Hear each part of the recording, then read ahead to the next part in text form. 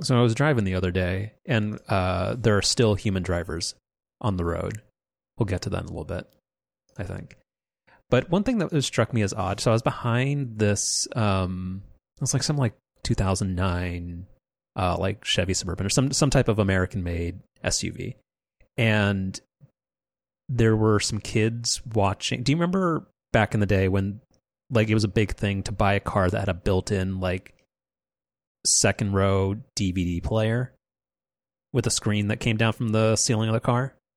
You know, cars still offer that as an option. Well, I mean, I'm assuming sans DVD player now, but cars still option screens built into seats and stuff. And I'm never really quite sure why you would want that. Like why that would be better than just, you know, getting an iPad or two. And hey. Okay, sorry. I don't mean to step on your material. You're crushing my intro. That is the point. Yeah. So this always, because that was, we grew up in Southern California, and in a particular place where like there was kind of like that was the thing where somebody you people like having a mid-sized SUV and having like stuff like that in a car that was kind of like a sign of you made it or something. I think that's very much kind of the Orange County approach, and I just found that one just really funny, just like in the car, like I'm just like seeing that 15 years later. But I guess my question is, so we can talk about that specific feature, but kind of what are other examples of things that seemed like novel or like genuinely useful like at the time, but aged so poorly or kind of didn't, because I'm not sure it's really the job of car manufacturers to have seen like the forest through the trees on that type of thing. But like, because your point is absolutely right, which is that like it's comical today just because like our kids, one, if you have one or more, if you have two children, are they going to agree on the type of content that they want to see? God, no. Also, are you going to like kids are so accustomed to having limitless options of things to watch at any one time.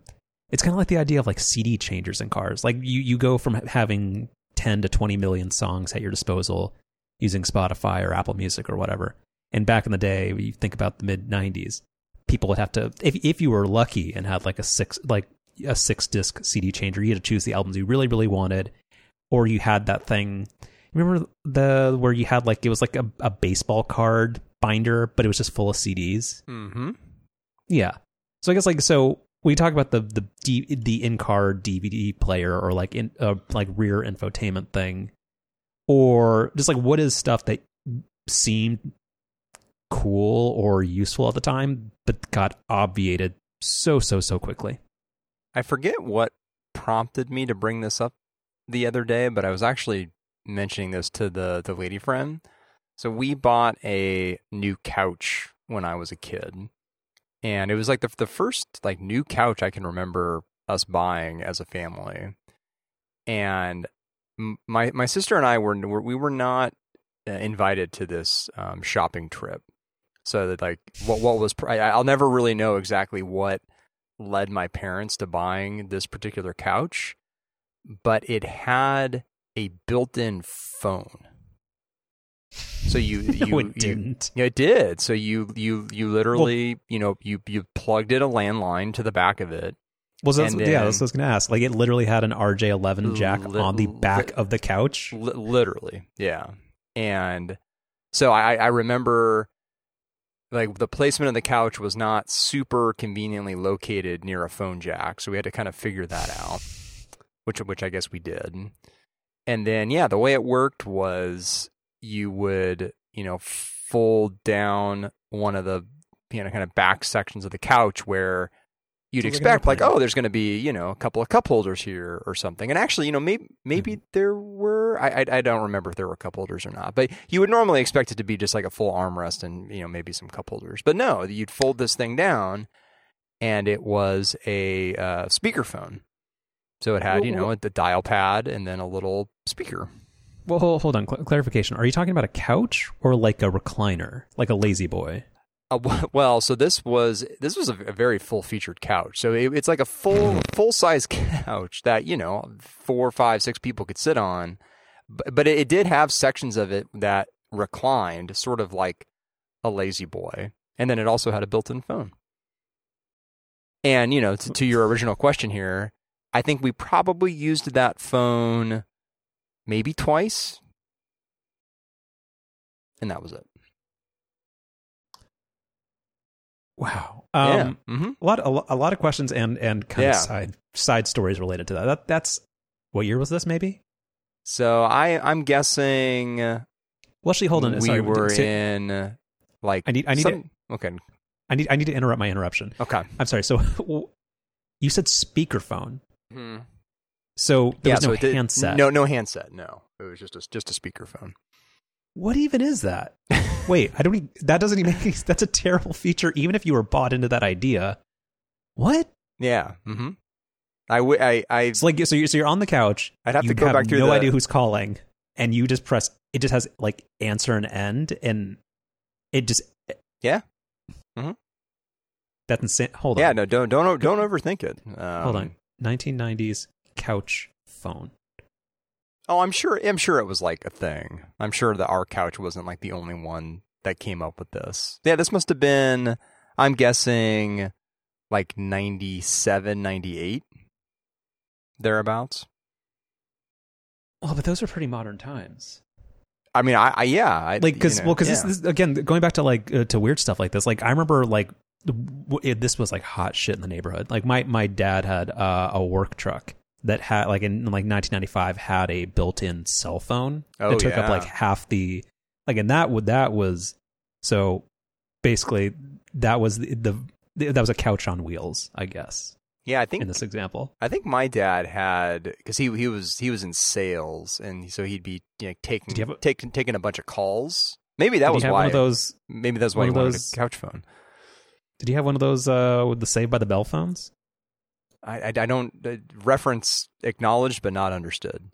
It was the one that, it wasn't the like the flip. It's the one that looked like literally it looked like a really like a briefcase boxy. Thing, right? No, it was like it was like just Google Saved by the Bell phone. It was the thing where it wasn't like the folding StarTAC that everybody had, and it wasn't the bag phone. It was the thing that it's like the Gordon Gekko phone.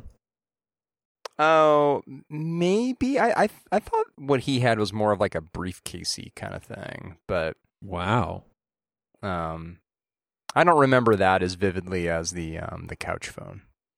Mm-hmm. That I remember. It was a green couch, either leather or leather-like material. So do you think that was like a foundational memory for you? Like that's why you're so attracted to green cars and green electronics? I've honestly never thought about that, but I just saved you a decade of therapy. Thank you. This is amazing. Thank you. Yeah, we're here to help people. We've been saying that for years. I love it. Was this, the fact that it was like, what's the company that advertises on podcasts all the time for couches or for furniture? Oh, well, yeah, this was like my the podcasts 1990s. Don't really have any ads on them anymore, but there was it's called Burrow. Yeah. So this was the 1990s Burrow, and apparently built-in USB ports were the phone of the 90s. That's interesting, huh?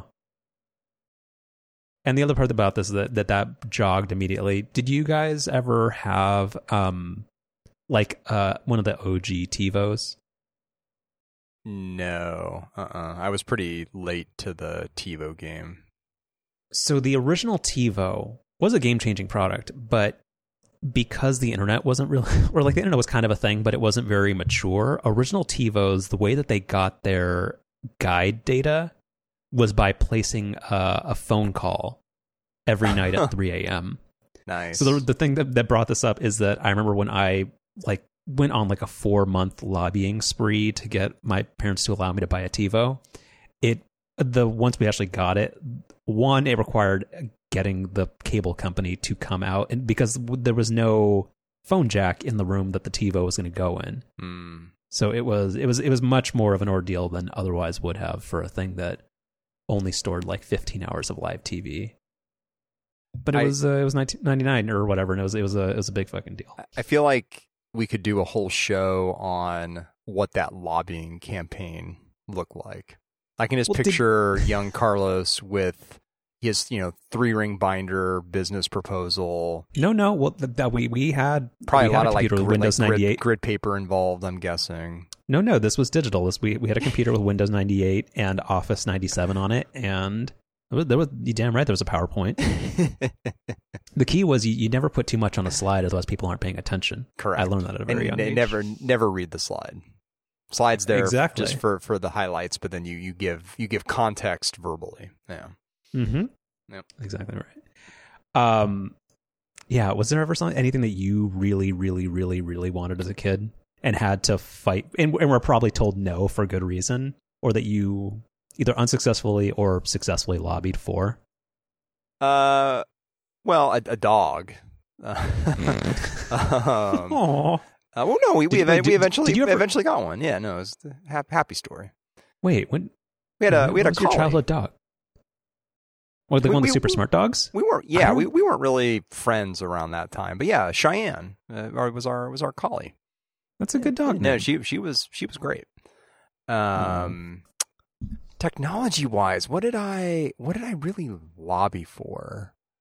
Because I think for you had it easier because your dad was kind of he got it. So you didn't have to push for getting the internet or getting a computer. Oh, I mean 100%. Like I mean the reason my first job was at Best Buy was because like my dad and I would go. It felt like every weekend we would just go and like just browse around like there and well back in the day like CompUSA, Circuit City, like all that stuff.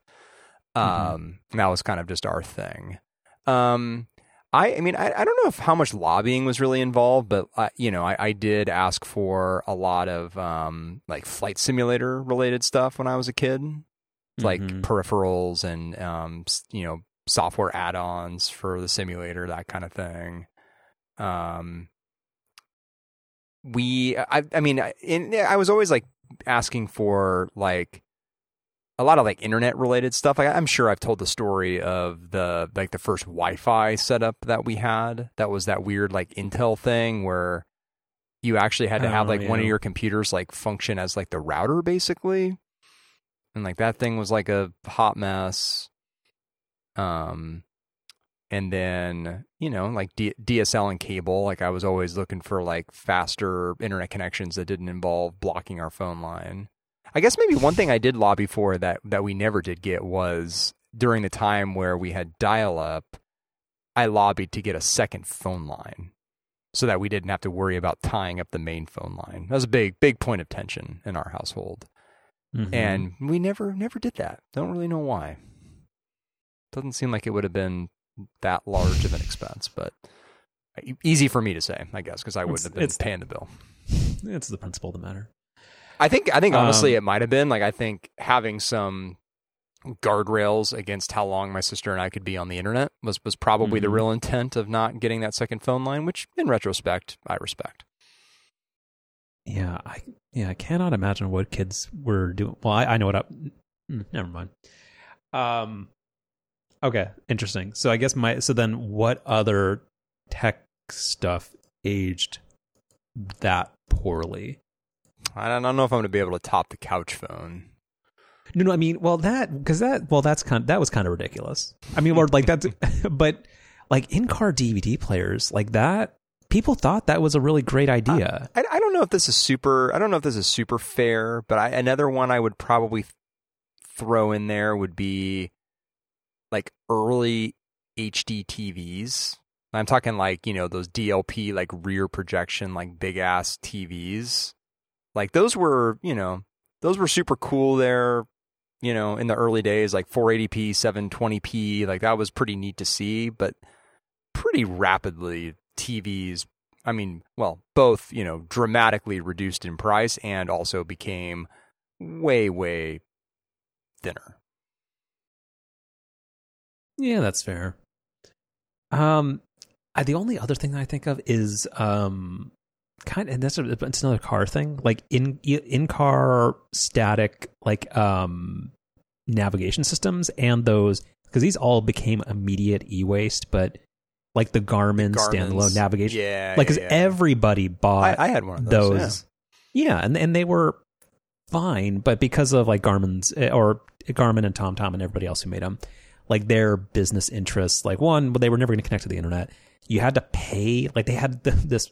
Everybody has like their own moats to try to protect their subscription business models because hashtag it's always about recurring revenue. But they charged you, so you bought the crappy thing that came in that clamshell package that was impossible to open at the Costco or Best Buy, and you had to pay like $80 a year to get the maps updated, let alone like live traffic or anything like that. It's the fact that like if anything changed, your maps would be immediately out of date, and that's a thing that just nobody with a modern smartphone would ever think is acceptable. But that's kind of I remember there were fancy Garmins, I thought, that did have things like live traffic and stuff, but I don't really know.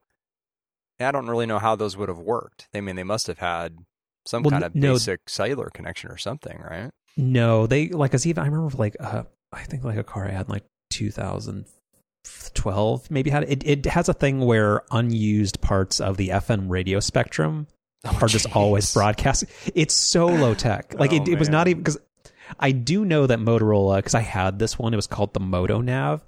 It did have some like super janky way where it could try to do like a Bluetooth tether to your phone and it wouldn't work 82% of the time.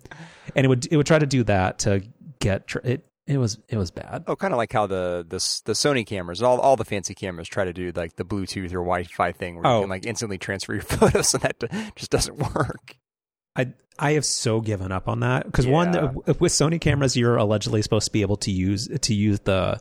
It used to be called Sony Play Memories, and then it was called Imaging Edge, and now it's called something else. Oh, did it change again? They redid it for a third time. Oh. Still sucks. Like I'm a big Sony camera proponent, but their software fucking sucks. But to auto geotag your photos. Oh yeah, that doesn't work. That works again similarly 12% of the time, and then it just drains the battery on your phone. So I've given up on that. Yeah, I remember I got excited when I learned about that feature, but you're totally right. It doesn't work. No, I think you're about to tell the pretty good workaround to that. Oh no, it's just I think this has been a previous Chef special, which is there's an app called Geotag or what's it called? Geotag Photos Pro. I think it's just Geotag Photos. I think Geotag Photos 2, I think is the most recent version. Yeah. It's great. Basically, it just uses your iPhone's already knows where you are all the time, and basically it'll just log at any given interval. I tell it to log it every minute, and then it'll spit out a GPX file. Which the nice thing is you can have auto sync to iCloud. So that way, when I get to my computer, I just go to Lightroom. The file's already on my computer. You just go to the Maps tab, and it will just automatically tag all your photos. It's as good as it can be. Like it is. If the camera itself had built-in GPS, which I understand why it does. Anyway. Yep. But I think I don't have more examples for this hypothetical question, but I do think pretty much, the smartphone it obviated 6,000 different things. They used to be entire businesses. Well, I mean, yeah, that too, right? Although I feel like, I don't know, I feel like a lot of the things that the smartphone obviated, like things like a standalone point and shoot camera and like little Palm Pilot-y things and that sort of thing, like those things lasted long enough where they didn't feel like they were just like, I don't know, momentary, things that were really just like a quick stepping stone to the next thing. I feel like there was like an era of like Palm Pilots and Canon point and shoot cameras. Like those were things for quite a while. Oh, totally. Yeah. All right, let's blaze through some follow up. This is going to be a pretty light show, probably. This was a previous Chef special, maybe. There's a YouTube channel that's very pedantic, but I enjoy it. It's called Technology Connections. And the guy on here, and he usually picks apart or picks a either usually like a historical technology topic of some sort, and he does a deep dive on it. It's usually very fun. But he's also a early EV proponent, and he has very much been a not Tesla person. But he did a 45-minute video talking about the ins and outs of the NACS, the North America Charging Standard connector. Does anybody pronounce it that way? Is that a thing? NACS? That's how he pronounced it. But I mean, it's only existed for 2 months, so I'm not really sure we have a situation where people have. NACS. Yeah. Okay. Okay. It's better than, I'm like, I don't know. Because what's the one that I refuse to, there's another one where I refuse to, I hate saying OLED. I always do OLED, but everybody says OLED. So anyway. But yeah, no, he did a really good deep dive on this and explained all the ins and outs of how it is technically better, how it's practically better, and just kind of all the stuff from somebody who is not a Tesla fan. He currently drives, I think he used to have a Bolt, and now he has is it the Ioniq, the Hyundai SUV, the Ioniq 5 maybe? That sounds right. Yeah. Anyway, it's fun. It is not something that's like visual, where like if there's a lot of useful info in here. So if somebody is interested in that, you can the imagery is not important. Just treat it like it's a podcast. But there's a whole lot of interesting discussion in here. There will be a link in the notes. Yeah. And then you had a link in here, and I think this is more of a jumping off point to a couple of questions or ideas that I had about this, but you had a picture. Is this electric? About the Supercharger V4. Sure. Yeah, there's a couple of interesting things happening here. So I guess like the context of this, right, is the Supercharger becoming more accessible to non-Tesla vehicles. First with this magic dock thing, which is converting some existing stations from the NACS or NACS, as you would say, standard to whatever the other one is, C something, CCS. CCS. There we go. But there's immediately been some limitations of that. One being like the cable is very specifically designed for Tesla vehicles, where the charging port rather is always in the driver's side rear part of the car, and that's not the case with every other EV. So a lot of drivers will pull up to a Supercharger and like the cable is basically too short unless they park in like the stall next to the Supercharger and kind of run the cable that way, or it's kind of a mess. And then also paying is also a little wonky, where even as a non-Tesla owner, you've got to download the Tesla app, and then there's like this thing where you can pay for Supercharger access as like a non-Tesla owner. Well, I found it funny that you phrase it that way, because I remember when we first saw that the Tesla app has it. It like the copy on it is so obnoxious. It says like charge my non-Tesla car or something. It's something like that. So anyway, like part of what this Supercharger V4 thing is about is solving for some of those limitations, which again are going to become particularly relevant when more non-Tesla vehicles adopt the NACS standard, because then presumably they're going to be using Superchargers quite a bit more. And the two main things that this thing does is, number one, include a much longer cable, which hopefully will solve for being able to reach a charge port, basically no matter where it is on the vehicle. Because that is one thing I'm interested to see. Like, I don't think we've really gotten this level of detail yet, but like Ford, GM, all these other manufacturers who have agreed to adapt adopt the NACS standard, if they're all also going to, all put the charging port in the same location of the car that Tesla does, to make using something like the Supercharger easier. I think that's all a little TBD. I doubt it, only because this only applies in North America. They're still going to be using CCS for a number of reasons that are covered in that video outside of North America. I tend to think that they probably will, because all of these car manufacturers have, when they've announced that they're adopting NACS, they've also made it this huge point to emphasize that Supercharger access is going to be a big part of the selling point here, and is a big part of why they're doing this. So it's going to be weird when the time comes and 95% of Supercharger stalls are still V3 or earlier with a shorter cable, and are going to lead to like a really crappy experience, not just for the non-Tesla drivers, but for Tesla drivers as well. Because again, you've got these non-Tesla cars that are having to do things like park in the wrong stall in order to be able to have the cable reach. I just think that's going to end up being an issue that I feel like could be somewhat easily avoided. Well, Tesla owners are already going to be. I cannot wait to see how it plays out when superchargers are open, are like are broadly open to non-Tesla drivers.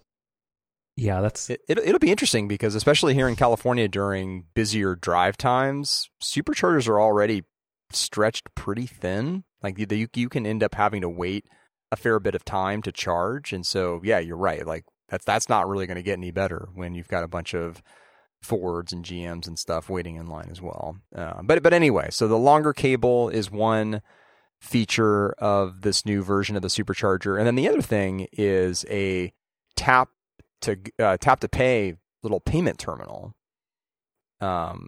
which is also a way better experience than having to download the Tesla app, go through the passive aggressive menus to get to the non-Tesla charging payment page. Like just being able to tap a credit card and then plug in your car is pretty neat.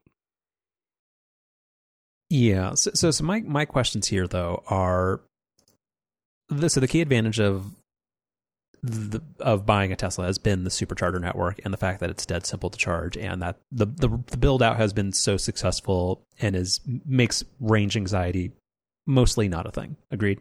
Agreed. Okay. So I guess all this, so the V4 stuff and the little, what's the name of the adapter dealie? NACS? Is that what you're asking about? No, the little, the retrofit thing that they had to allow, with those weird stations. The Magic Dock. Yeah.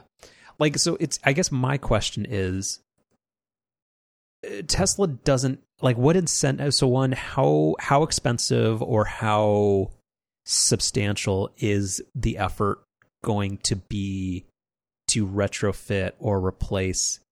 Because there's what 30 or 40,000 charging stalls in North America on the supercharger network.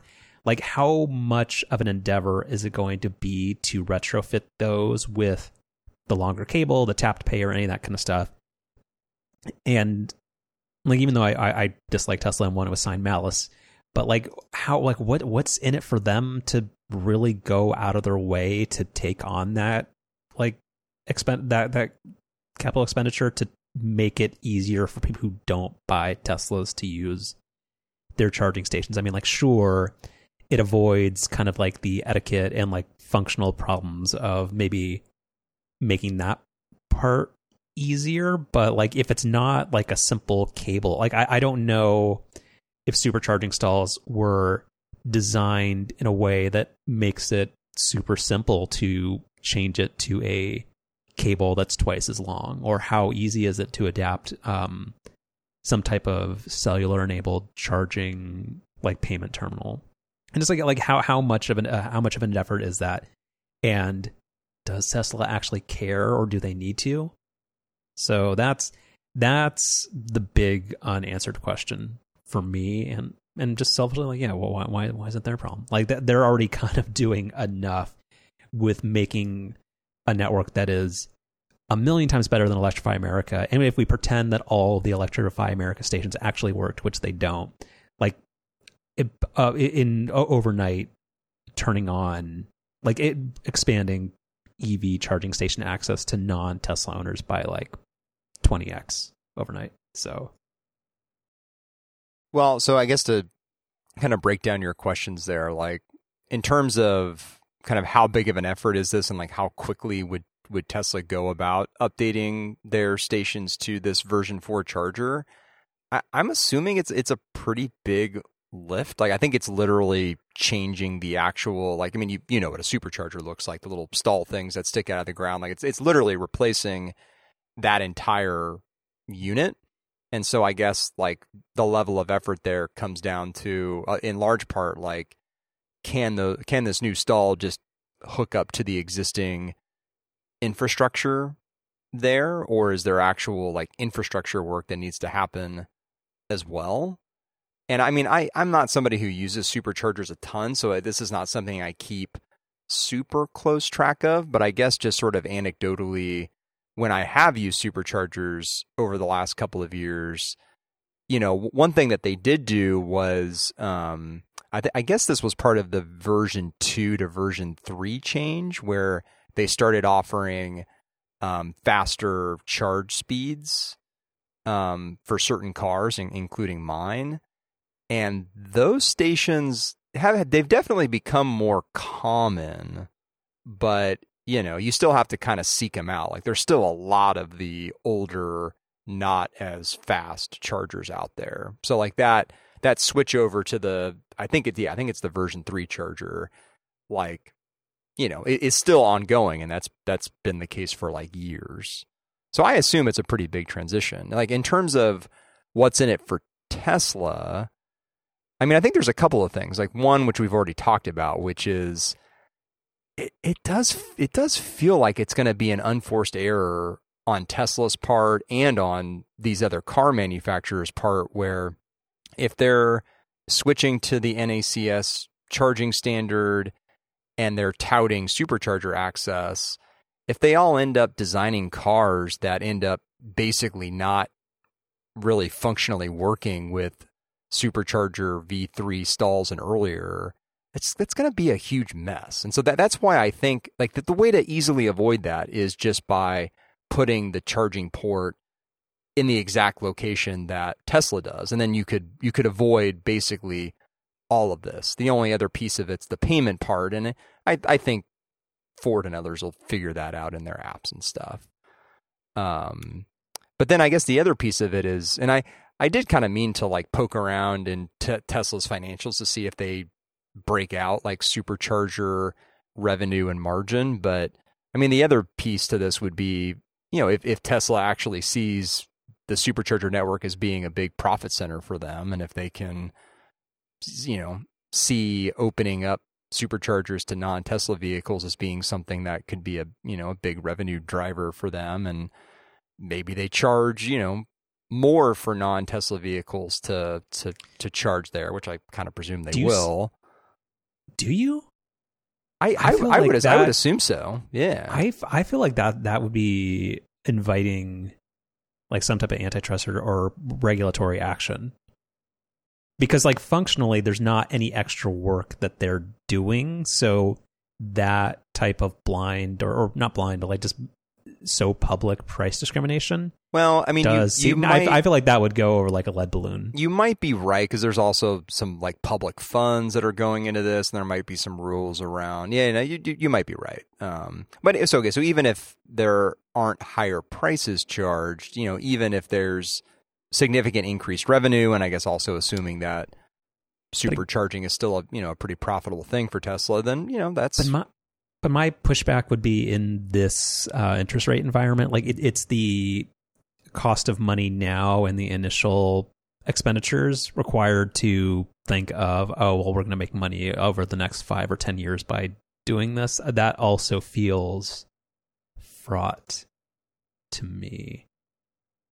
Yeah, I don't know, like, because that does make sense, because Tesla, and that's the whole complaint. And actually, this is one of the things that was brought up in that video is like decoupling who's selling you the fuel to your car and who makes the car is something that is, to a degree, kind of problematic. And if even if you chose to buy a different car brand, that fuel source or arbiter of price is now just one guy or one company, that's tricky. So that's where I am nervous about the consolidation and lack of competition in that space. Because what does happen if every car uses that charging standard and the vast inventory or availability of public charging stations is controlled by one company, and not that it's, I was going to say, Electrifies America has a poor reputation for reliability. I mean, and actually, yes, that is their problem, but for the consumer, it becomes their problem that there's not robust competition in that space.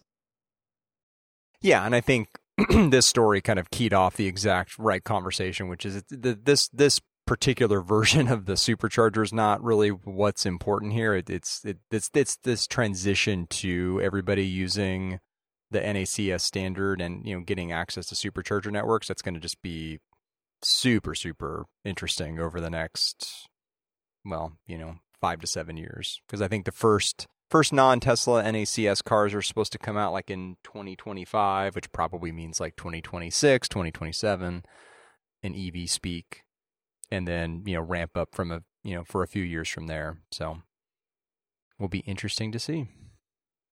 I'm acknowledging the fact that you still refuse to say NACS, but it's okay. Yeah, I don't think I like that. I need to think about that some more. NACS. I don't know. So I have this. So another electric article. This was some late breaking news. Actually, I haven't read all the way through. What is this baby blue car? That's the Explorer EV that they're only releasing in Europe. But, and I actually think I may have brought this up a couple of weeks ago, talking about the Civic versus the Accord. This looks much. The American Explorer is a gigantic car now. It's gotten so bloated and huge over the past decade. This looks small. Like this looks like a Volvo CX-40. It's much, much smaller than the Explorer here in the US, and that's the general rule of thumb in Europe is car models are generally quite a bit smaller than here in the US. But then why not just say it's an electric Ford Escape? Well, because that's what it is. I'll tell you because did I not read the article? As announced in this article. So we I don't know how many years ago was this? Actually, they have a link to the Fiesta story here. So I guess this actually technically just happened earlier this year. So Ford stopped making the Fiesta, which of course is a car that I had previously owned. And this article is announcing that Ford is also going to stop making at least gas-powered versions. Maybe they'll come out with EV versions down the road. The Ford Escape, Edge, and Transit Connect, which is their like passenger van thing. Mm-hmm. I also at points in my life owned an Escape and an Edge. So now Ford has retired 3 of my previous cars, which is, I don't know, starting to make me feel they're hunting you down. Old. Yeah. So, yeah. That's interesting. Yeah. The Escape in particular. I mean, because that's like it's not the F-150, but I mean, it's been a pretty popular brand for them for, over a decade. I think maybe because they have, I don't know who the Ford Bronco speaks to, but isn't that kind of in the same size class as the Escape? It's same size class, but very, very different styled car. Well, although ugly, the modern version of the Escape, though, I'm not a fan of the ones that I see out there that are the newer model years. It's I don't know, something about them I don't love. Well, yeah, it looks like pathetically bland, and it looks like the mac and cheese of cars, and that's fine. Yeah, it's bulbousy and nondescript. Yeah. So anyway, yeah, pour one out for the. Well, I guess kind of all 3 cars I actually have some kind of attachment to, because the Escape and Edge I've owned, and then did you also have like the Michael Scott car? Which one is that? Didn't you have some type of Chrysler something or other? Well, my first car was a Chrysler Sebring. Yeah, that was the Michael Scott car. You're right. Okay, and now I get that reference. Yeah, you're right. Yeah, we had a my mom had a Chrysler Sebring convertible, first model year, 1996, I think. Yeah, that car was a piece of crap. Had a lot of problems. Convertibles, turns out not very practical, even in sunny Southern California. But it was my first car, and it was gifted to me, so I was grateful to have it. But ended up selling it for the Ford Escape that I bought. The other thing I was going to say, though, is the third car here, the Transit Connect. My attachment there is, you remember that service that was in San Francisco and a few other cities, I think, too? Chariot. Yeah, I think that was the car they used. Which got bought by Ford. Bringing it full circle. That's right. So, No, So, yeah. the Transit Connect, like all those, I appreciate the Transit Connect and cars like that because they are relatively efficient, decent city delivery vehicles. Like they from like a city design perspective are some of the least offensive cars in that regard. Like regular people should own fewer cars and there should be more of these on the road. But yeah, that's kind of it's like the poor man's Sprinter van, and if that becomes all electrified, that's great. Mm-hmm. Yeah. Mach-E needs a better name. All right. This is a follow-up that's entirely unrelated to this, but I'm going to leave the details blank on here, but I do believe I made a chef special maybe a few months ago for a restaurant in San Francisco called Penny Roma. That is temporarily off the recommended list. And yeah, people should try new stuff. Well, Did you ever end up going? What happened? Is this an offline conversation? We can. Okay, let's broaden this out and not make it that specific to this restaurant, because I'm not somebody who ever does like negative reviews in a public fashion. But I guess what's the worst restaurant service experience you've ever had? I think we've talked about the do you ever or have you ever sent back anything? I think the answer for both of us is no. Not sent back, no. But speaking of specific childhood memories, you may recall this. In our hometown of Mission Viejo, there was a CPK that opened. Yeah. I think you probably know the exact one I'm talking about. Were there multiple? I think there was only one. Okay. And it was back kind of like when CPK was like a new thing, I guess, and it was the first one that was anywhere close to where we were. So we were kind of excited to try it, and so we went. One of the first few weeks it was open, and it was crazy crowded and everything. Like, took a while to get a table, but like whatever, we kind of knew that. So waited, finally get the table, put in our order, and it's like half an hour goes by, no food. 45 minutes go by, no food. I think we got like well past an hour, no food. And like not even any sort of like clear timeline as to when we could expect food to arrive. And we just left. So I'm not going to ask you to talk about the family dynamics that were at play there, because I'll broaden this out to not have you put like your family on blast. But I think my sister and I got pretty hangry, if I'm being honest. No, but in terms of whether or not, so I'll redirect this conversation to me in my brokenness in particular. But in terms of like whether or not your parents would have actually the decision to not say something. So in this case, I'll just briefly explain. So went there for a nice night. And first off, so everything seemed fine. Like, it's a restaurant that I've been to a couple times. It was a strong recommendation. I've been telling people about it for a bit. Like, I was very, very happy. So put on our order. Everything seemed great. Started getting food. Wine never came. And I was like, no, that's kind of odd. It's been a little while, but I decided, I was like, whatever. It's fine. Because I was like, I always feel at a restaurant like paying like $18 a glass for wine when like the actual bottle itself costs like $20. Mm-hmm. It's always like I'm super okay, or like I'm much more happy to pay for cocktails because there's like some artistry to it, and I know that's like it's less, there's less comparability in terms of price. So but I was fine with it. So then I was like, like to the person I'm with, it's fine. We'll just, actually, this gives us an excuse. Like, there's a great bar across the street called Lost Resort. We'll just go there. It's fine. And then, like, again, we got maybe, I think 3 of the 5 things we had originally ordered. And then just after like 45 minutes of us having sat down, the like person comes by and is like, do you want to see the dessert menu? And like 2 of the larger things we had ordered had not come.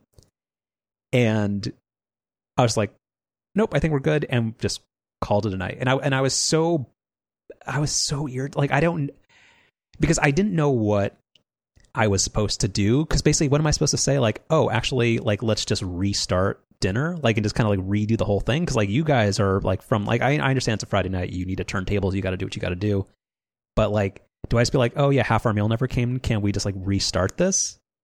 I don't. So I'm not that confrontational a person to do that. So I don't know really what I'm supposed to do. I was like, okay, well, I guess this is it. And then we salvaged the night and did other stuff. But that I don't. It's not that like the order, like the wrong thing was probably just like straight up. They're like, oh hey, you're basically done with your meal. But I'm like, oh, actually, no, we're not. We didn't get drinks or half of what we ordered. So you were not charged for the food items you didn't get or the glasses of wine? Correct. That because actually during the meal, like, because the person I was talking to, I was like, when the wine didn't come, I was like, oh, actually, are you the kind of person who will like, if something's wrong, like, do you ever like send anything back, or do you ever like, or you just kind of like roll, then it's just whatever. And then when we didn't get half of our food either, I was like, oh well, this is basically what we just talked about. Mm-hmm. Mm-hmm. Yeah. What would you have done? What would I have done? I think I probably would have done the same thing you did. And like, just try to well, so I would do what you did, and then really, really hope that when they brought the bill, the missing stuff was not on there, because if it was, like, I wouldn't have gotten mad. No, I wouldn't have gotten mad. I just would have. This would have been like, I don't know, just a conversation I wouldn't want to have had. Well, no, that one I was prepared for. I would have been because like we were both like, oh, it's gonna be awkward if those items are actually on the receipt. And I was like, it would have been like, well, this is kind of weird, but like also like, yeah, this meal was a little bit of a disappointment just because we didn't get most of the things we ordered. So actually, could you remove this from the bill? No, it's not a big deal. It's fine. Like that, I would have been fine. Like I'm never like going to be like angry in a public place unless like that's just not a thing that would happen. But right.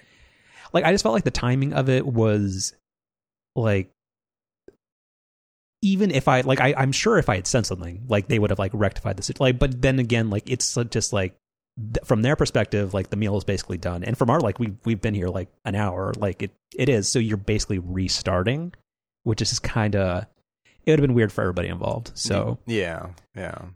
But that's kind of what I mean. Like if it would have ended up being on the bill, then it would just, I mean, it wouldn't have been super awkward, but then like you'd get your server probably being like super apologetic, and then you having to do the thing like, no, seriously, like don't worry about it. And I don't have like situations like that.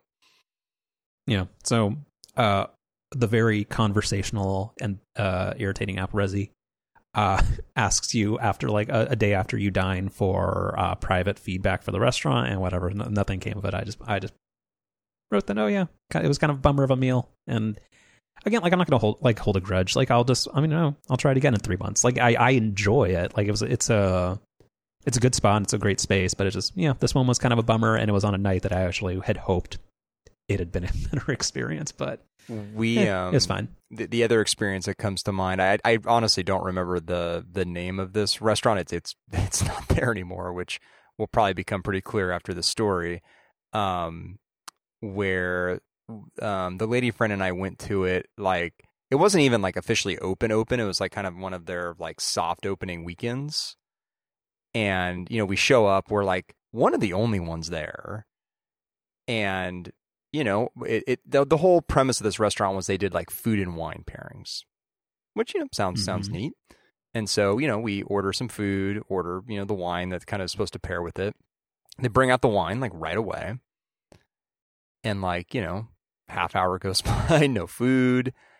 They, come out and they're apologetic, like, oh, hey, kitchen's kind of backed up, which sounded kind of weird because, again, there really weren't that many people in the restaurant, but soft opening, all right, fine, whatever, I get it.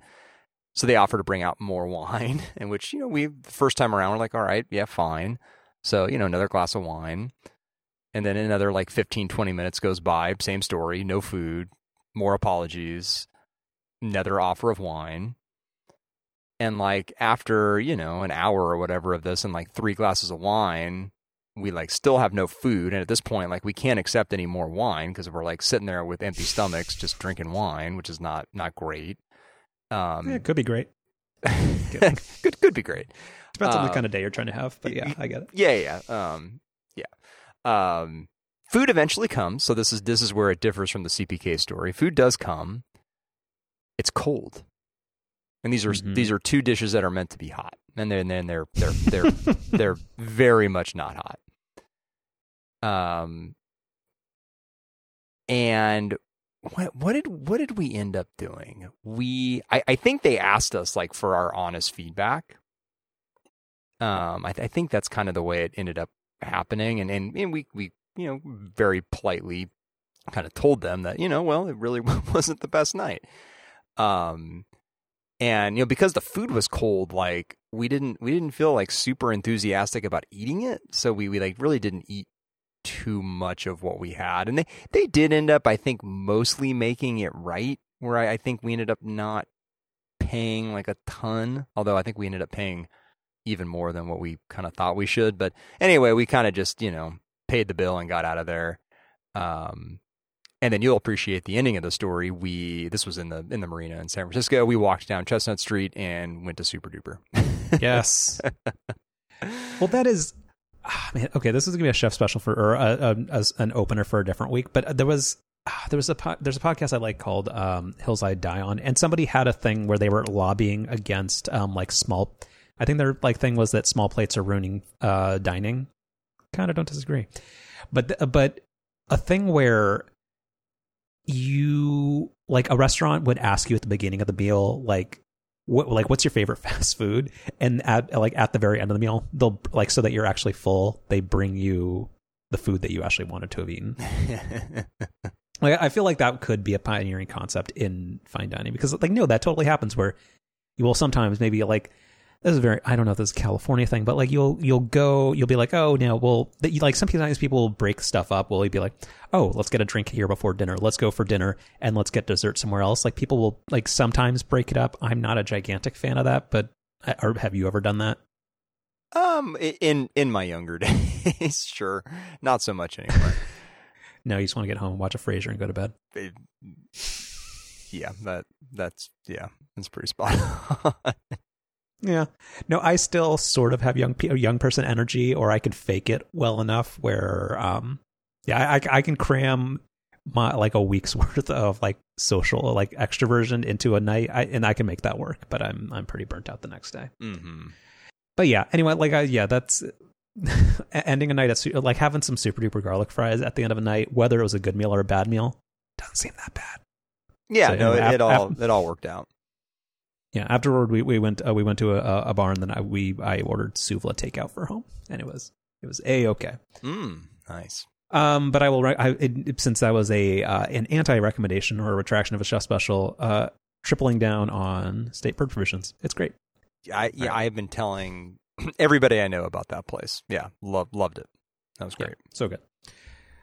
All right, now another thing where we're both going to have opinions on, or a thing about you buried the lead, or I guess you hid something from me. You didn't let me know that you were going to join the autonomous car revolution, and you took a couple rides in some cars from General Motors. I did. Well, so I mean, I didn't really know this was going to happen like super far in advance or anything. So we have a mutual friend who I think gave us both a code to this thing, right? I think that's how you had access to, right? The person I've been on the beta for like a year, and the person who gave it to me, I don't think you know. Oh, okay. Well, anyway, we have a mutual friend who works there and who gave me a code a few months ago. And I was in San Francisco for a couple of nights, I think back in June. And she had given me the code shortly before that. And so I was excited to try it. But at that time, they were only running like late in the evening and only in like very specific parts of San Francisco, which did not include where I was. So I didn't get to use it back in June. So then I had another work thing last week where I was also in the city for a couple nights. And I don't know, at some point, my first night there, it kind of dawned on me like, oh, I should check out the cruise thing, because this is also, a week or two after this state of California allowed them to basically just start like operating 24/7 with pretty few limitations. And so around I don't know, like 8 o'clock or so, I opened the app, and they were running, but they were running basically everywhere except the financial district, which is where I was. But there was a little thing at the bottom saying, oh, hey, like basically check back at like 9 o'clock and your area is gonna be available. So I was, out for a while longer. And then at the end of the night, when me and a coworker were ready to go back to the hotel, I pulled it up and did the AV thing. We called one and tried it. So the first, so I ended up doing 2 of these. So do you want me just to tell the whole story now? Do you have something else here? No, go for it. Okay. So the first ride, the first night was, it was just sort of like uneventful. I mean, obviously like super novel with it being the first ride. Car's name was Igloo, which was kind of random, but kind of cute also. It was a short ride. It was only like maybe 10 minutes or so. My initial impression was that it was very well designed. Like the tablets in the back, you can choose your music. They had some kind of trivia thing you could do. You could, select the temperature in the car, which was very useful because it was very warm in San Francisco last week. I just sort of like the whole experience was actually quite nice and worked quite well. I mean, the only 2 minor things that stood out to me from that first ride were, number one, it like pulled up to the pickup spot kind of aggressively, which like was not an initially good first impression, but from there it drove pretty well. The only other thing was, it took a relatively indirect route. You betcha. But I mean, other than that, it really was, it was fine and uneventful. So then the second night, at the end of the night, wanted to take one again. This time I was in the dog patch, so I was, a bit further away from the hotel. And so the Dog Patch Saloon. Ooh, nice. Yeah. Yeah. One of my coworkers lives in the area, and so that's one of his go-to spots. Cool. So end of the night, I call up another cruise. This time it's just me. Car pulls up. Corn is the car's name. Not as good as Igloo, but all right, fine. Based on the route that it chose to get back to the financial district, this was going to be like a 25-minute drive, which, whatever. I wasn't in a hurry. I was interested to, be in the car a little bit longer and just kind of see how it did. Basically another uneventful ride. Like it got to the hotel. It was going to exactly the same drop-off point that it had dropped me off the first night. And that's maybe one quick sidebar to mention is, one of the things with the current setup is the cars clearly, and they show this on the map, they have very specific pickup and drop-off points. And those are the only places where they will pick you up or drop you off. It's not like they can just sort of, pull off to the side of the road at any point and drop you off. Or pick you up. There's very specific places where they've been designed to do that. So the car, after this 25-minute drive, pulls up to the drop-off spot, and there's a garbage truck there that's picking up garbage cans. And so the car basically does like an aborted landing. Like it basically, starts to kind of pull off into the drop-off zone, realizes that it's not going to be able to, and so it just goes back into Embarcadero, the street that we were on. And so then it, recalculates a route to get us back to the drop-off point. And it's like an 8-minute loop to get back to the drop-off point. Because on the little tablet screen in the back, it shows you the route that it's taking. And so it calculates an 8-minute loop. And again, I wasn't like in a hurry or anything and was just kind of curious about this whole experience. So like, all right, whatever, fine. The other thing that's also really clear at this point is the cars, like they definitely have like preferred routes they're supposed to take. I mean, like, I think that explains the kind of indirect routes they choose. And then also at multiple points during the drive, there were multiple other cruise cars in front of mine, like almost like they're, you know, sort of like in a conga line. And like, so they clearly have like preferred ways that they try to go. So anyway, it chooses this kind of inefficient 8-minute loop, whatever, no big deal. So we loop back around, get back onto Embarcadero eventually. And, you know, a couple of blocks away from the drop-off point where I'm stopped at a red light. And there's this guy who's just walking in the middle of Embarcadero. And he starts walking straight towards the car. And, like, my mind starts to, like, you know, race through all the, like, terrible scenarios, right? I'm thinking, like, oh my God, like the light's going to turn green. This cruise car is like not going to detect there's a person there, and he's going to like hit the person, and that's going to be terrible. Or this guy is going to start like banging on the car or doing something like that, because he like was kind of like an aggressive looking person. And so I'm thinking, oh no. But the guy ends up, you know, walking right up to the car, walking alongside the car, and all he does is like very lightly tap the window.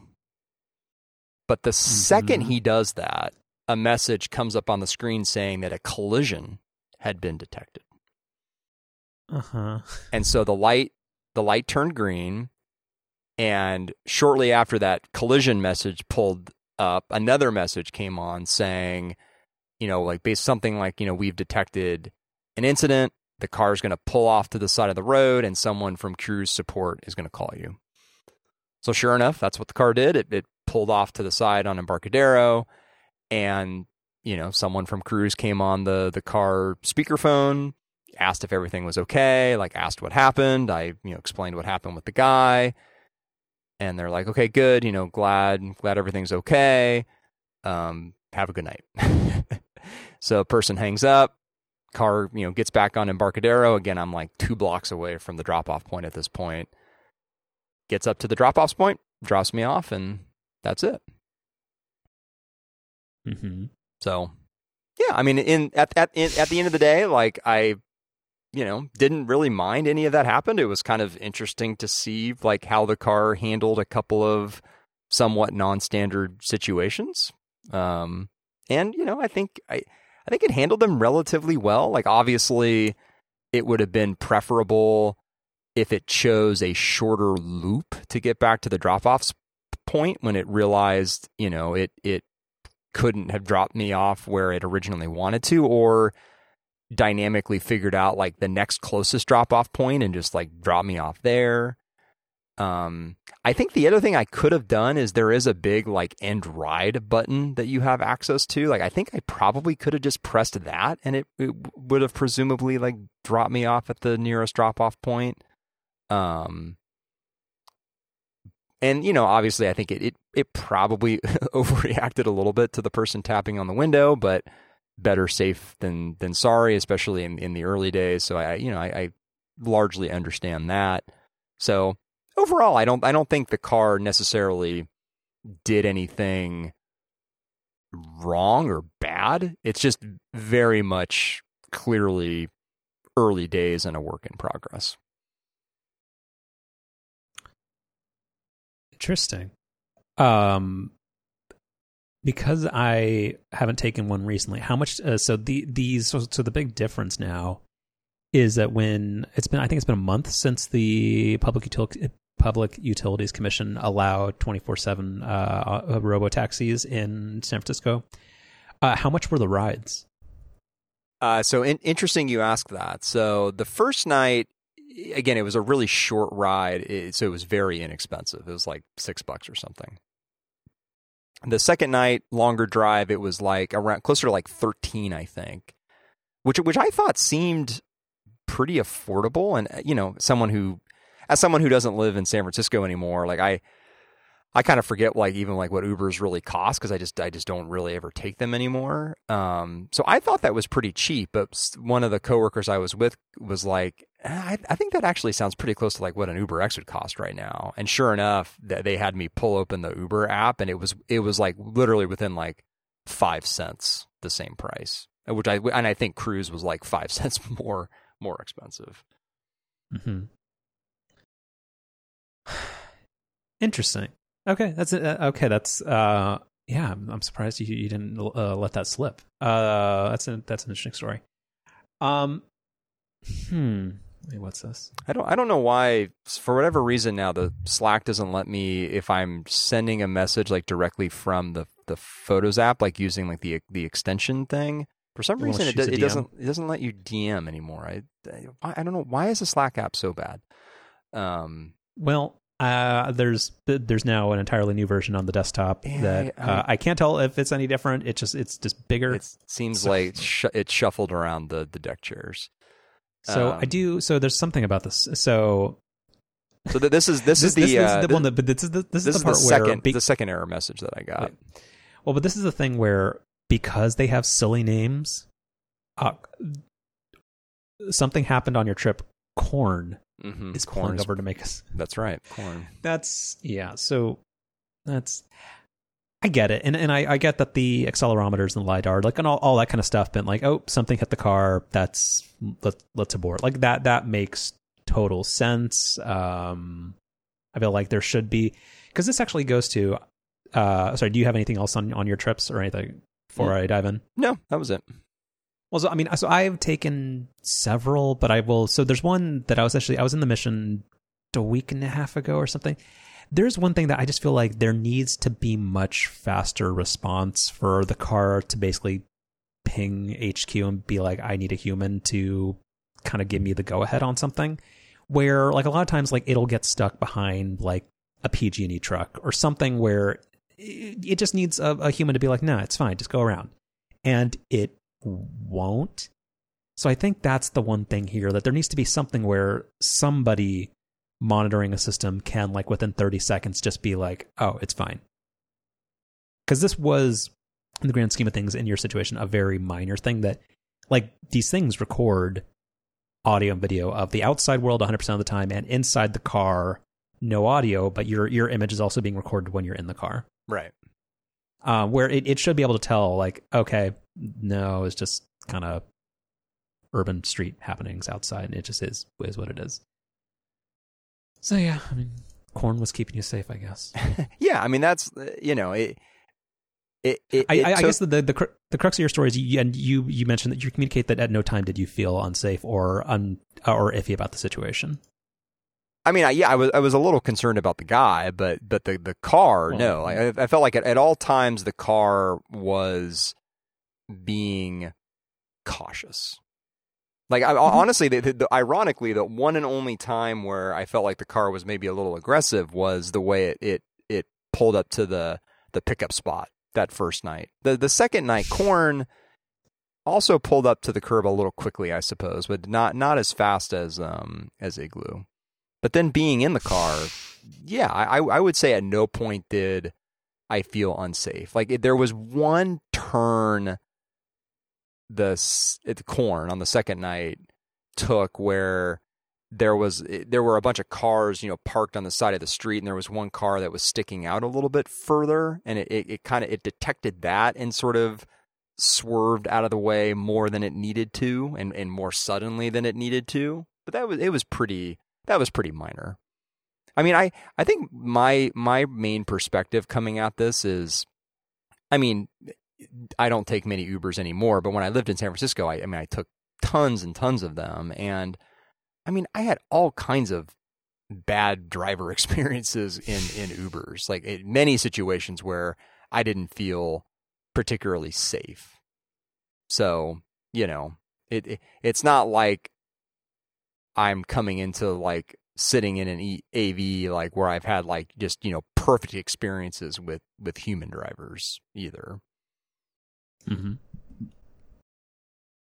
Okay, so So I've taken a handful of these, a couple of just kind of stray observations that may match and may not match what you've experienced. I will. So the driving experience in general with these is, I would say, fine. There are, I think, maybe 3 sub points related to that. One, the overall experience is when it is in motion, excluding like route navigation or any of that kind of stuff, it drives like somebody who has had its learner's permit for 10 weeks. Mm-hmm. Mm-hmm. It is extremely overly cautious. It will drive 1 mile an hour below the speed limit while everybody else is doing 5 to 10 over, which is not great. It will occasionally overcompensate, and I had a couple of situations where it just braked really aggressively. Again, not amazing. But my biggest complaint was the fact that so the experience is fine other than the pickup and drop off point, because I on multiple rides had the situation where the car would arrive for you, but it was unsure of whether or not it had arrived and would not like. And I think I'm sure it doesn't. It's an expired Instagram story, so it doesn't make a difference. But like it won't let you unlock the car, because that's the thing of when the car arrives, you have to go back to the app and like confirm that, hey, you're actually there, and that the car will unlock. So at that point, I like waited for 2 minutes while the car had its like hazard lights on and was thinking about whether or not it was at the pickup point, and I couldn't go into the app and unlock it. I was like, okay, I'll just keep it's a public beta. It's fine. And then it kind of aggressively just kind of drives away from me. And I was like, oh, okay. And this car was named Poodle. And so then it goes, and this is so you know where I live. Like it goes like a half a block away towards never mind. But it goes a little bit away, and then it stops aggressively like 100 feet away from me, and then it's like, okay, Poodle has arrived. Like, great. And I get in, and then like, but the thing, it's just the part is that that's what they haven't figured out at all, which is getting it to start and stop for you. Because when I ended one of the rides, I got out, and like it's very much like, so actually this is the part of the thing, like of the whole experience that I actually think is kind of neat, which is the screen in front of you. Like, one, I was able to select NPR, and I was able to have like a very boring ride like I normally would. And then it's like, hey, make sure you have all your stuff. And I do appreciate that it says there's a bike lane nearby. Please make sure that you pay attention. That as a cyclist was a very, very nice touch. So then I get out, and then I close the door, and then the car just sits there. And I was unsure of whether or not I had actually closed the door, because I'm like, why are you not leaving? And then like we just had this kind of weird standoff where I was like outside my apartment, but I was like kind of like, did I do something wrong, or are you just gonna chill here? Like, and it didn't leave for like 5 minutes. Like I waited 2, and I was like, it's fine. But then like I can see the car, and it just wouldn't leave. So it's not great. And also when it did do that stop, it was blocking a bike lane, and that wasn't very good. And I don't know if it needed to talk to HQ and be like, no, everything's fine. Like I'm pretty sure I closed the door fully. But it was, the starting and stopping part is challenging. And on a different ride, when it was going to pick me up, like I live in an area with like not super narrow streets. Like it said it was going to pick me up, and then it kept circling the block. Like, and it just didn't, like I watched the car that was going to pick me up drive past me and then go around and just make 3 90-degree turns and just kind of go back to the exact same spot. And nothing had changed about the situation. And I was like, okay. And then, so the pickup and drop off stuff is the biggest opportunity with this product so far. And the other bit of it is, so again, you know where I live. I wanted to, just as one of the experiments, I was going to some place in Potrero Hill.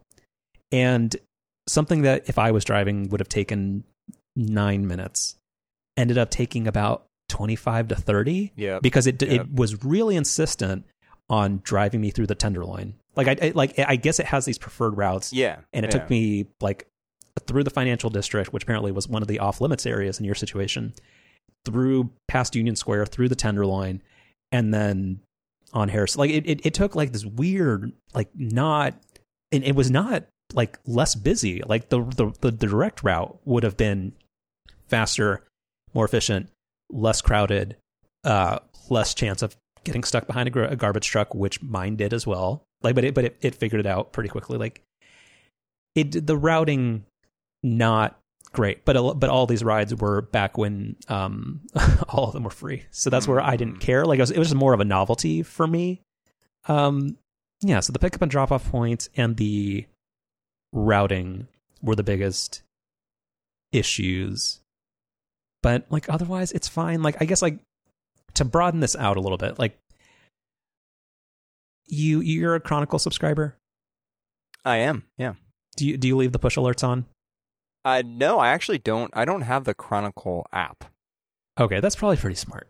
They are on this crusade. There's so many people who are anti robo-taxi right now. Crusade. And nice. Wait, are you giving yourself a pat on the back? No, I'm giving you a pat on the back. Nicely done. Oh, wait. Oh, no, I didn't. I was making a joke. Okay, but all right.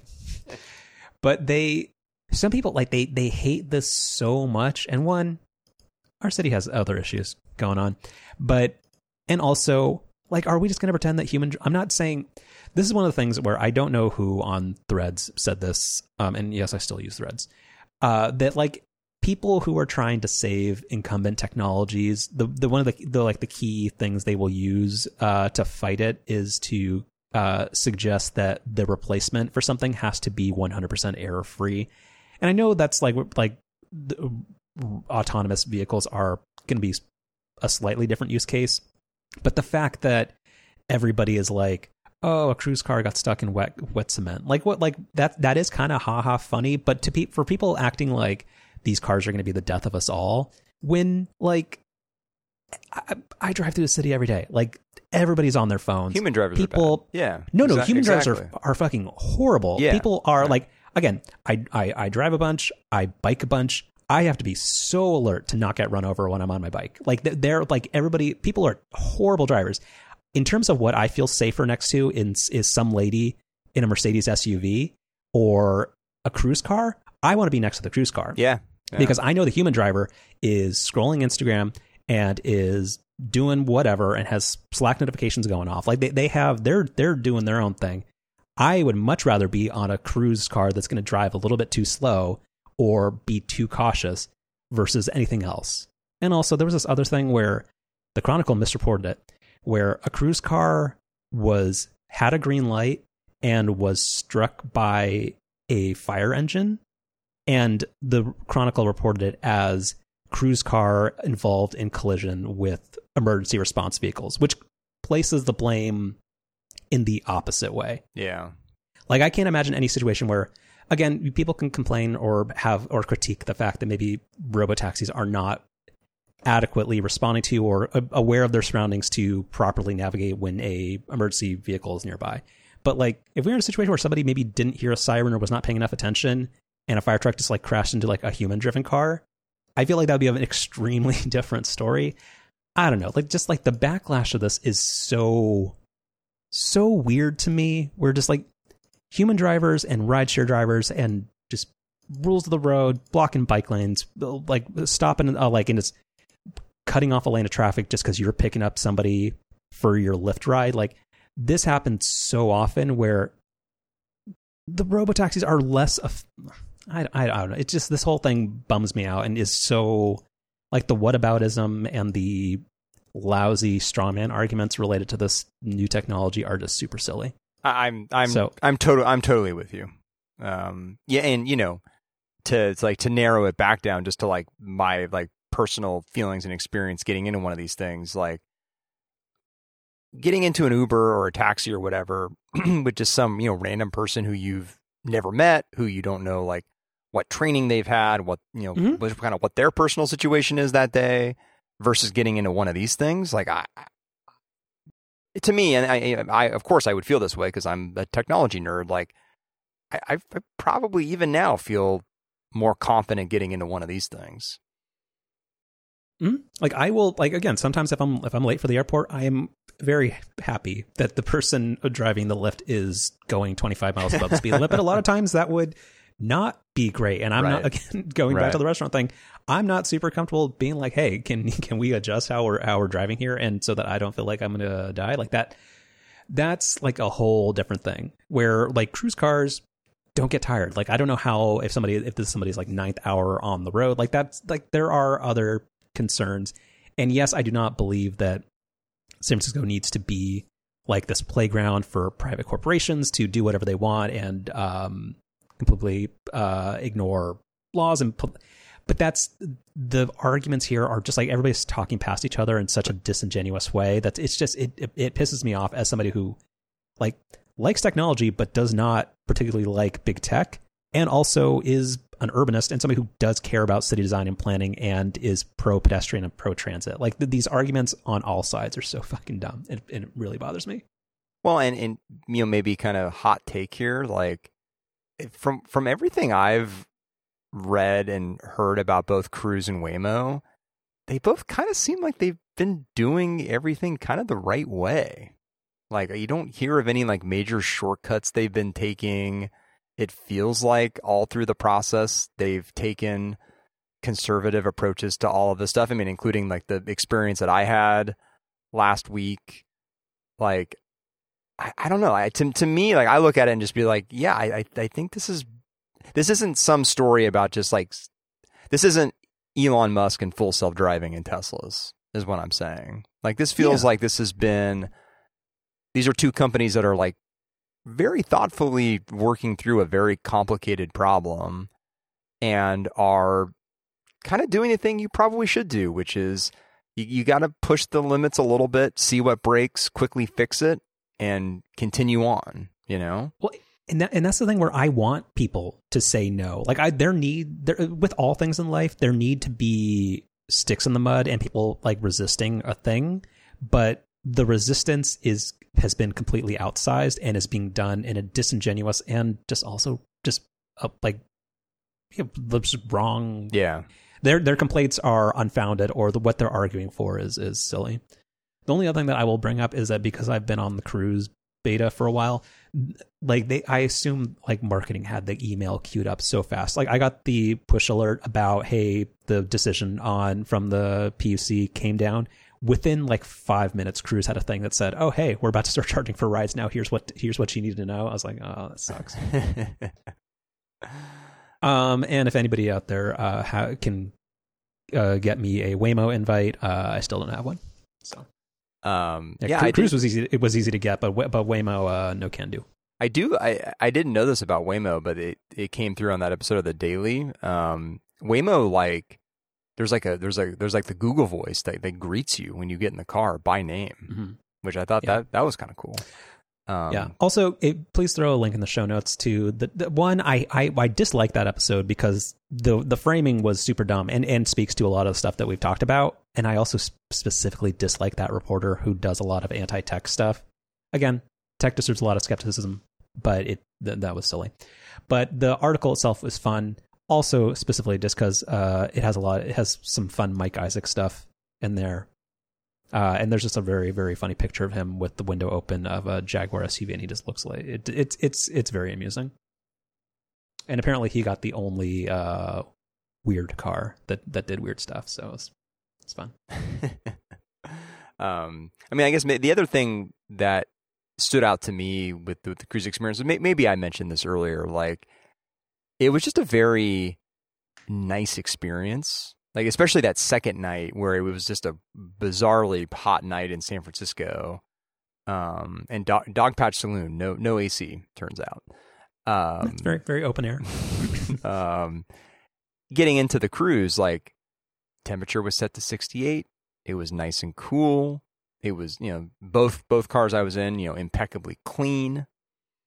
And I guess, we'll have to see over time if it stays that way, but, can't say that about every Uber I've been in. So I did appreciate that part of it too. It felt like a very nice experience. Like, the car seemed really well designed. Like, the interface of the little tablet thing was pretty nice. just, yeah, I would say a well thought out, nice experience. Yeah. All right. Couple quickies. Did not know. So this came from when Peloton recorded quarterly earnings. I did not know that Peloton will lease or rent you a bike. I did not either. I went through an hour debate with myself because the pricing is kind of compelling, because so it's $119 a month to rent a Bike Plus, but it includes the monthly subscription, which, correct me if I'm wrong, is $45 a month. And are you like, if you kept it long enough, does the bike just become yours, or no? Okay. So you have an option, like after a year, to buy the bike itself. And does that pricing end up being about the same as buying it outright up front? Well, so that's the thing. So I don't think so. So here's the deal. So 119 minus 45 is $74. The bike is $2,500 plus tax 1.09, $2,725 minus 1944. So it takes 40 months for you for the math to even out. Anyway, as somebody who doesn't want to spend the upfront cost of a Peloton bike, it seemed like a kind of interesting gateway into it. But also, I came to my senses and being like, no, I don't actually want it. But I mean, but it's interesting. Like, I mean, that. Yeah, it feels like, I mean, after like 2 months, I feel like you'd have a pretty good sense of whether it was for you or not. So you're in for $250 or so, right? Or just like, I mean, like, I assume there's gonna be something that comes out in the future. Like, I guess like having the break even point on the rental versus the cost of buying, like if it takes 3.5 years to recoup the cost of that, like that's not terrible. But yeah, I where am I going to put it? Like, I mean, it would be nice to have. I don't like the cult of Peloton has kind of evaporated, I think, to a degree. Like, I know you're still on it, but like, because you go to the Church of Ben, but like I feel like it would be it would not be a decent use of square footage in my apartment. Like, I can just go outside. So anyway, it was a very brief afternoon of thinking that this was interesting, but still, probably not. No, I really like mine, but I get it. Oh, but you have a house. That's yeah, but I mean, ours is also just like in our family room. It's not in a spectacular spot either, but we make it work. Yeah. All right. iPhone announcement. Actually, did you? So the iPhone launch event, or the in-person at Apple Park event, is going to be on September 15th. Was it, or the 8th? Neither. September 12th. Thank you. I'm thinking of when pre-orders are going to go live. So pre-orders will go live on the 15th, and it'll probably be out the 22nd or the 29th. Exactly. Yeah. Yeah, I kind of don't care. I mean, like, so in terms of rumors and stuff, like, I mean, we can knock down in 30 seconds. So USB-C ports are basically guaranteed on the phone, and we're going to go back to having the Pro and Pro Max have feature differentiations, because this is likely the first year where the Pro Max is going to have a better camera system than the Pro for the first time since maybe the iPhone 8 Plus, I think. Something like that, yeah. Yeah. That's fine. Like, do you have any?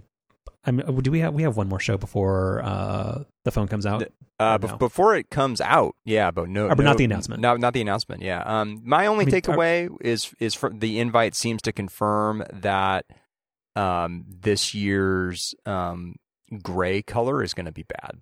That there was a leak a week ago, where I think it was 9to5Mac somehow figured out like what shade of gray we were getting this year on the Pro phones, and it's bad. It's like that muddy kind of gray color that's kind of, I think, Apple's used before, and the invite sure enough has that same gray color, and it's bad. So I think I'm gonna get I might get a blue iPhone this year or something, because I'm not getting that gray. So the link that you have in the show notes where it shows the phones with the 9to5Mac watermark, are those the alleged colors for this coming year? Those are the alleged colors for the new titanium finish on the 15 Pro specifically. So why are there two grays? So there's no gold and there's 2 grays?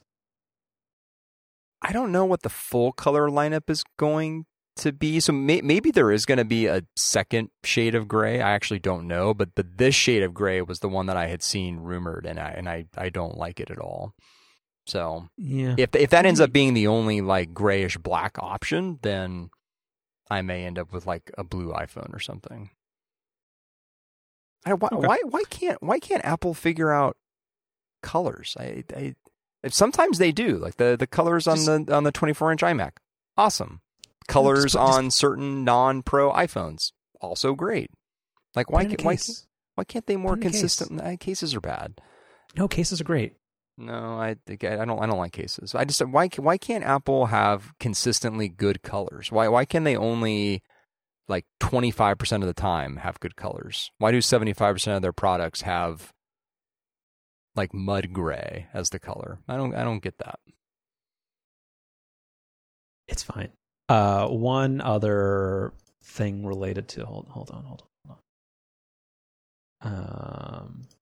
Oh yeah, just a throwaway thing from the Peloton earnings call. I do appreciate that the guy, I don't know what their CEO's name is, but apparently they're now making the Peloton bikes in multiple colors. So his quote was, "For the last 10 years, Peloton has been the Henry Ford of stationary bikes. We sold any color bike frame you wanted as long as it was black." I don't think the reason they're not selling is because they're black.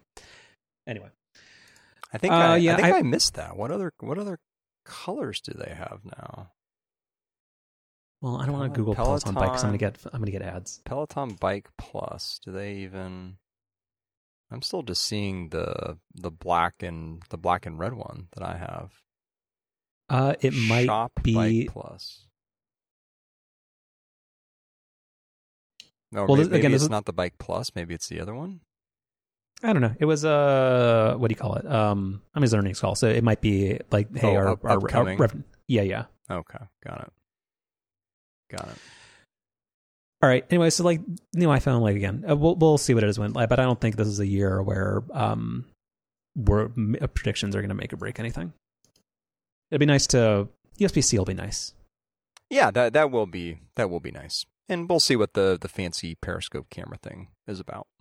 You'll have some thoughts about that, I'm sure. I actually don't, because I mean, just because if my understanding of that feature is correct, it only really benefits, like it's the point of that is zooming, right? Not image quality. Well, yeah, the obvious thing is zooming, but there may be some other stories that Apple tells about it. We'll see. I'm sure they will. And then the last thing, this actually won't be too long, but there's another video that people should watch. You can link to it. So friend of the show, Joanna Stern, in the Wall Street Journal had a 10-minute, like kind of a jumbo double-sized video talking about the EV buying, or like the selection experience for a first-time EV owner. So she was choosing to get her family a new electric vehicle, and she was comparing 6 models. She narrowed it down to the top 3, which she found to be the Tesla Model Y, the Ford Mustang Mach-E, and the Hyundai, as we covered earlier, the Ioniq something or other. And I found this just like super interesting and useful in that it covers, like, her whole thing, and this is what makes her good, is that she covers stuff without getting bogged down in the details. So a lot of it, to maybe somebody who is super plugged into that industry or maybe listens to the show, is probably going to think that this is too surface level and not that interesting. But she covers the buying considerations and things that are useful to talk about when selecting an EV, or kind of the practicality of moving from a gas-powered car to an electric vehicle in like a really succinct way in a 10-minute video. So she talks about range, self-driving or driver assist features, styling, maybe cost, and a few, like something else. But it was pretty good. And spoiler, the car that she ended up choosing was to lease instead of buy a Mustang Mach-E, specifically because she was so impressed with, is it called Super Cruise or Blue Cruise? Blue Cruise. Yeah, so she found that to be better than the autopilot thing. She frequently felt that the Tesla, she didn't ever get to trust it enough, where she thought she frequently was intervening before the car did, because she felt that she wasn't sure that it was actually going to do what she wanted, and that she thought that Blue Cruise was actually very, very, very good. I think that's sort of like the general consensus of. I think Blue Cruise has become like kind of the thing that everybody points to now as being like the best semi-autonomous system out there. Yeah, it doesn't overpromise. It sounds like it's very, very, very good for the somewhat limited number of situations that it says it works in, versus Tesla, which promises that your car basically drives itself, which it doesn't. Yep. She also pointed out that the Mach-E, the CarPlay, both Android Auto and wireless CarPlay are both really nice features. But she also, and this is the thing about the video that was actually great, is that she talked about why when you use CarPlay, you do lose some of the tight integration that Tesla gives you in terms of like preconditioning the battery when you hit a supercharger, like all this kind of stuff. Talked about some super like in the weedsy things, but covered it in a really succinct video. So it was great. And then she also, in the Model E, what's it called? The Model Y, friend of the show, MKBHD. She did because apparently you take Zoom calls on your Tesla screen for some reason. Anyway, she did a quick like consult with him in the video, which is actually fun. And he brought a good point, which is kind of leasing is not a terrible option right now, because just in terms of like the smartphone like feature advancement curve and kind of where we are on that as it relates to EVs, we are in a situation where 3 years from now, we're kind of still in that iPhone 5, iPhone 6 era where stuff's going to get way better. So that was actually really, really good perspective. So no, seriously, 10 minutes. It's a great video. And who doesn't love Joanna Stern? Agreed. All right. Chef Specials. I've got one for you. It's a show that you've undoubtedly heard of by now, The Bear. Have you watched it? Okay, good. Mm-hmm. So we just finished. There's 2 seasons now. We just finished season 2 a week or two ago, and it's terrific. It's so good. Is it a half hour or an hour? The episodes vary. Most of them are closer to half hour, but there are a couple of longer ones. Okay. Is it? I've been told that it's very good, but that it's probably and I'm not a binge watch person, but that it is the show. The episodes are. It's probably not a bingeable show. No. Or just like it's a show that benefits from like. Not to make a food pun, but like to marinate, let the story marinate a little bit. And also that the show has like an intensity to it that is probably not that better done in doses. After a number of the episodes, they leave you feeling like you just need to, go take a walk, watch an episode of Frasier, do something like that. Because 100%, no spoilers. No spoilers, but there are some very, very intense moments. But we get it. It's terrific. It's so good. You should watch it. And it's a light commitment too, because it's like season 1 is 6 or 8 episodes, and then season 2 I think is 10. And again, the majority of them are more like on the half hour side, so it's not a big commitment. And it's so good. Okay. Only because I do feel like the next time we talk is going to be a longer episode because it's going to be iPhone time, yeah. So with this one, I'm going to give a recommendation that actually requires a few minutes of explanation. I apologize, but my pick is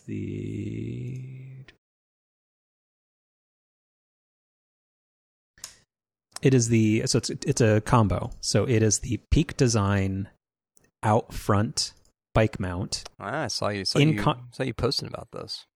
In concert with the Peak Design iPhone cases. Yep. So I know you're not a case person.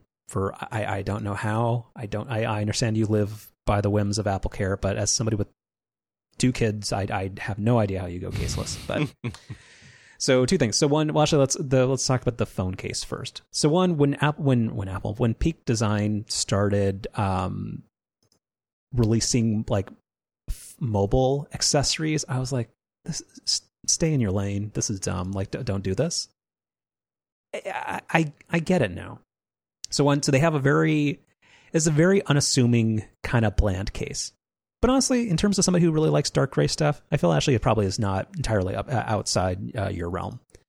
But it's a great case. It's compatible with MagSafe. It actually has much, much, much stronger magnets built into it to benefit MagSafe. So if you ever thought that MagSafe is not actually giving you that satisfying, that's neat. Because I've had that weak magnet experience on MagSafe. Yeah. So in terms of ever popping your phone on a wireless charger and it's kind of aligned but not really, and you end up walking back in 4 hours and your phone's less charged than you left it, this solves that. But the little nubbin, little square in the middle of here, it combines both those magnets and also an incredibly so I don't know how to describe it well.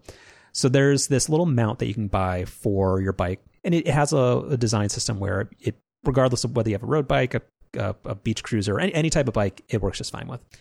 And it basically gives you a secure place to put your phone when you're riding your bike. And it has a thing where on the sides of it, it has a little just little buttons for a quick release. You only have to press one of them to let the phone unlock. And it's just, I don't know, it's oddly perfect. And it's the most peak designy type thing of it just works. And you're surprised somebody didn't invent this a long time ago. I never thought I would ever actually want my phone mounted to my bike. And this proves that is actually a much better idea than you otherwise would have. I know you're not a bike person, but this is, it's so good. Yeah, I don't know. It's a flawless product, and it is. The mount sounds expensive. It's $70, but yeah, it's great. Well, but Peak Design's a really good example of, a company whose products you are paying a premium for, but you really feel like you're getting a lot for that premium. Yeah, and it is a thing where if you are, whether you're just a really casual cyclist or you're somebody who's doing 40 miles on the weekend, it's one of those things where regardless, you don't ever have to worry about do I have a zippered pocket on my shirt or my shorts or whatever to hold my phone? Even if you're not using it for navigation or any sort of thing, it is just, it is perfect. If you own a bike of your own, this is the most instant buy product I can possibly say. It's amazing.